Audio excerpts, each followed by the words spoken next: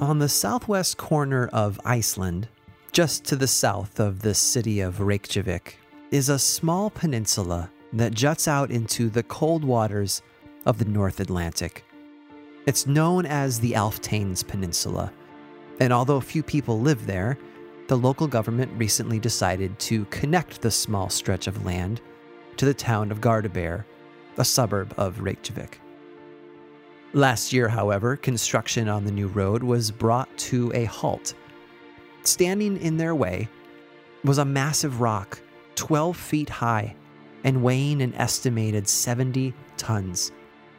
According to Highway Department employee Peter Mathiasen, the rock has presented an unusual challenge to his department's construction project. Now, you have to understand something about Iceland. Much of the region is a vast expanse of sparse grass and large volcanic rock formations.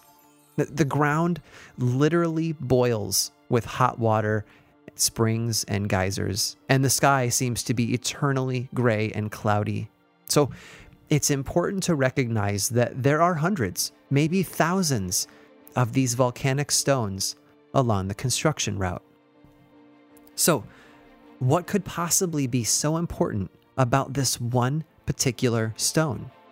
Why would the highway department go to such lengths, even covering the expense of hiring a crane just to move the stone to a safer location? The stone, they say, is inhabited. It is, as it has been for many long centuries, home to the Huldufolk, the hidden people. They are the size and shape of humans and live in much the same way that we do, except, of course, they're invisible.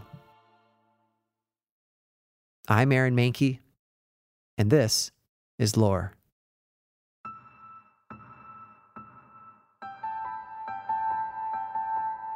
In the late 1930s, another road construction project in the same area of Iceland was planned to cut straight through a hill known as Alfhol.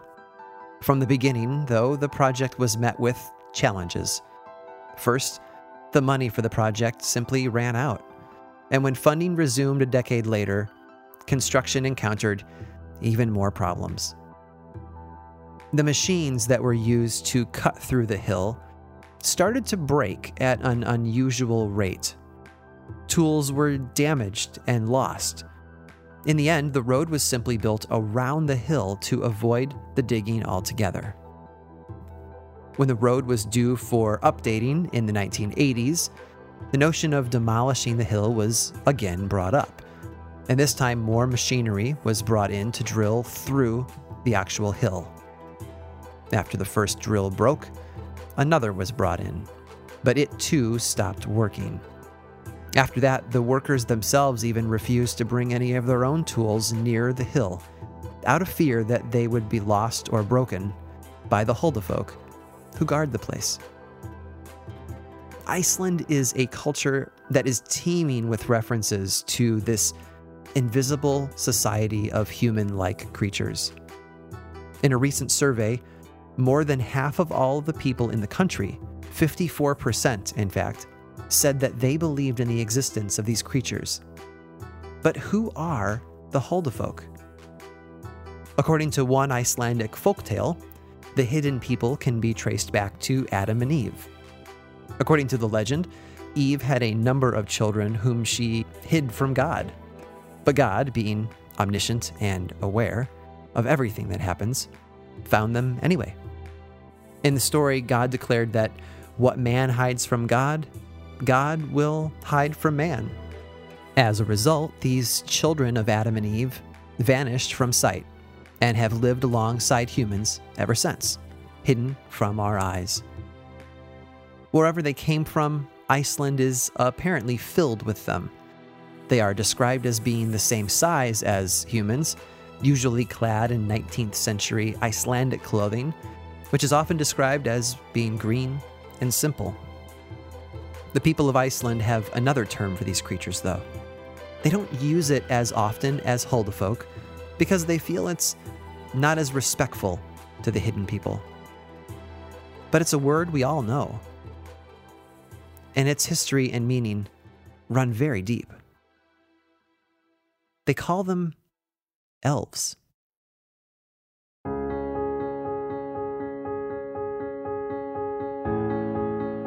When we think of elves, most of us imagine the little people who help Santa Claus in his workshop at the North Pole. We picture tiny people with pointed ears who wear tall, pointed hats. But that vision of elves is actually new, dating back only to Victorian-era fairy tales, when French stories of fairies were mixed and confused with more ancient tales of elves from the Celtic, Germanic, and Scandinavian peoples.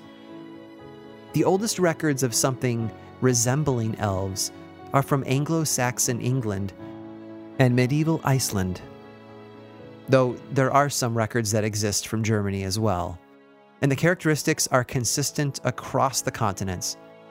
Elves were described as human-like, that they were once divine creatures of some unknown origin, and that they were very, very dangerous. In Norse mythology, elves were mainly thought of as females who lived in the hills and mounds of stone. The Swedish elves were said to be beautiful girls who lived in the forest with their king, and Scandinavian folklore described them as fair-haired, dressed in white, and dangerous when offended. In fact, in many folktales, elves were given the role of the disease spirits. An elf could inflict horrible skin rashes on the one who offended them, and the term was called an elven blow. The only way to calm and satisfy them was to actually visit their homes, often a large pile of stones or a large stone in the woods, and leave them an offering of food. Elves, you see, were dangerous.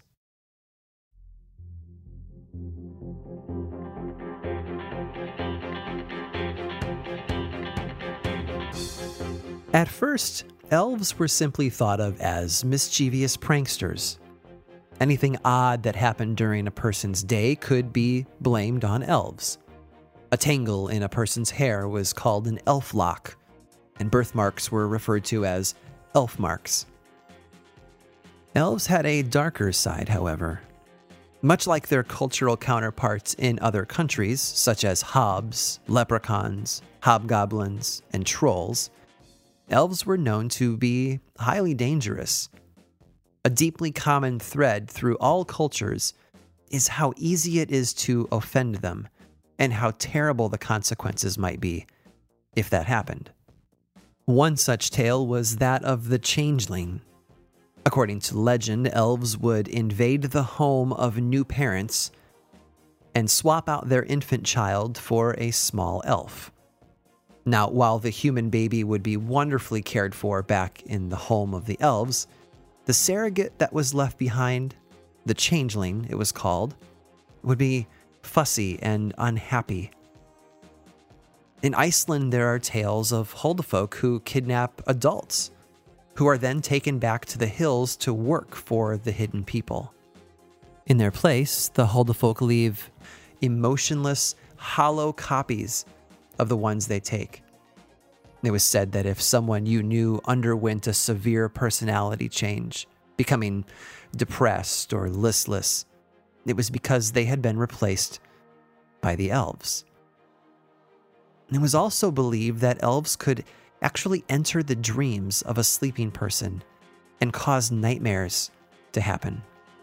In fact, the German word for nightmare is Albdrucken, which literally means elf pressure. You see, if it was horrible, unexplainable, or tragic, there was always one easy explanation that dominated medieval minds. Blame it on the elves.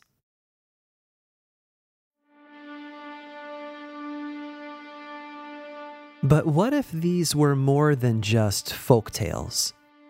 If so, that might explain the incredibly similar stories that exist among the native tribes of the American Northeast. In 2011, a nonprofit housing developer in the United States began the final stages of their plan to build a $19 million, 120-unit construction project known as The Villages. Everything about it looked promising. It would generate roughly $1.5 million in tax revenue for the town of Montville, Connecticut. It would create over 100 construction-related jobs, and once completed, it would actually provide affordable housing for scores of local families. Now, because the Villages project was a nonprofit endeavor, the development company applied for federal funding to offset their costs. As a requirement for the funding process, the developer was required to complete an archaeological survey of the 12.2-acre parcel of land. And that's when they hit a snag. The proposed building site, it turns out, encroached on Mohegan tribe property. The Mohegan people were an offshoot of the Pequot tribe, originating in 17th century Connecticut. They have deep roots in the area, and naturally, parts of their historic past are still present today. Among the sensitive archaeological sites that the Mohegan tribe claimed were at risk were Fort Shantok, Moship's Rock, and Mohegan Hill. None of those historic sites are unusual in any way, but when the Tribal Historic Preservation Officer for the Mohegans presented their case to the Federal Housing and Urban Development Department, there was one complaint that stood out among the others. Creatures, they claimed, lived inside Mohegan Hill. The construction project threatened their lives, and unless it was stopped, the little people, as they called them, would disappear, leaving the tribe unprotected from outsiders. The tribe has long believed in the existence of creatures who they call Mekaya-Wisug, the little people. The stone piles on top of Mohegan Hill were said to have been built by them long ago and served as protection from the outside world. These Mekaya-Wisug have remained inside the hill ever since, guarding the stones and protecting the tribe.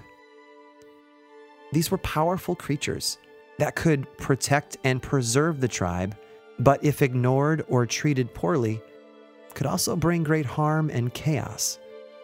And so naturally, the Mohegan people became very good at managing their relationship with them. One of the most prominent Mohegan tribe members of the last century was a woman named Gladys Tantaquidgeon, who passed away in 2005 at the age of 106. She was a 10th generation descendant of the Mohegan chief Uncas, a prominent colonial-era leader, and was also a tribal medicine woman. Her role included maintaining her tribe's knowledge of the Mekaya-Wisug and how to interact with them. According to Tantaquidgeon, there were even 4 non-negotiable laws for dealing with the little people. First, serve and protect their leader and matriarchal deity, Granny Squannet. Second, never speak to them in the summer months when they are the most active. Third, never stare directly at one, or else the creature would become invisible and steal your belongings. And finally, leave them offerings from time to time. And so to this day, the Mohegan tribe continues to make offerings to these creatures in hopes that they will continue their role as protectors and guardians of the tribe. It is traditional to leave them an offering of cornmeal and berries, and sometimes even meat. Sound familiar?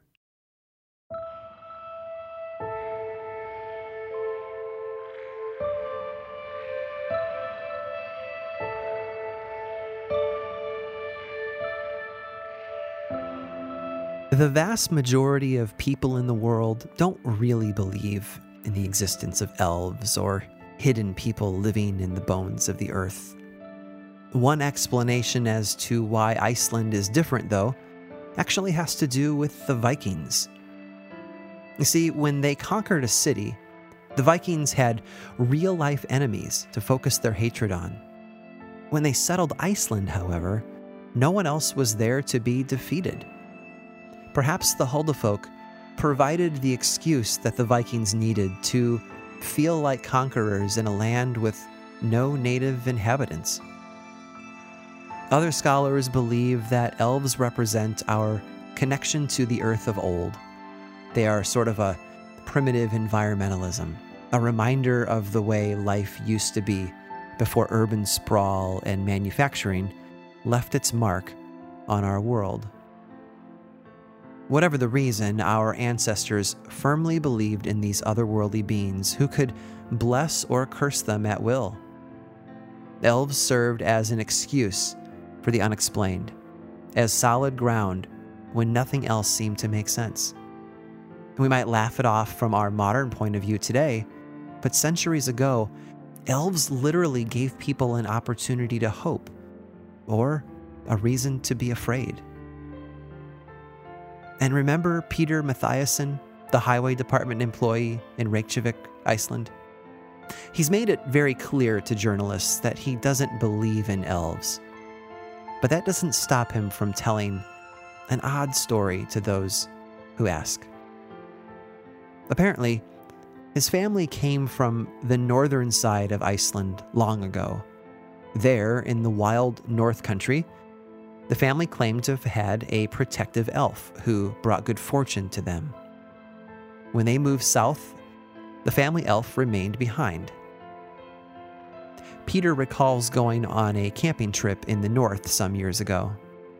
Before he left, his father asked him, while he was there, to go and pay his respects to the elf and to thank her for the help she had given his family. Not being one to believe in the old stories, Peter claims he forgot. The next day, however, despite an overcast sky and wet drizzle, he woke up sore and blistered by what he described as something like a sunburn. In fact, he could barely stand. Did Peter experience some random, mysterious dermatological episode? Or was he the victim of an elven blow from an angry family patron? Like his ancestors, the easiest explanation might just be the most otherworldly.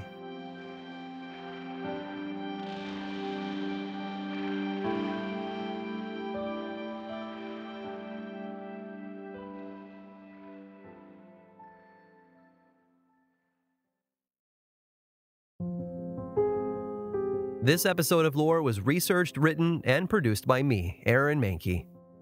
Lore is much more than a podcast. There's a book series in bookstores around the country and online, and the second season of the Amazon Prime television show was recently released. Check them both out if you want more lore in your life. I also make two other podcasts, Aaron Mahnke's Cabinet of Curiosities and Unobscured, and I think you'd enjoy both. Each one explores other areas of our dark history, ranging from bite-sized episodes to season-long dives into a single topic. You can learn about both of those shows and everything else going on all over in one central place, theworldoflore.com/now. And you can also follow the show on Facebook, Twitter, and Instagram. Just search for Lore Podcast, all one word, and then click that follow button. When you do, say hi. I like it when people say hi. And as always, thanks for listening.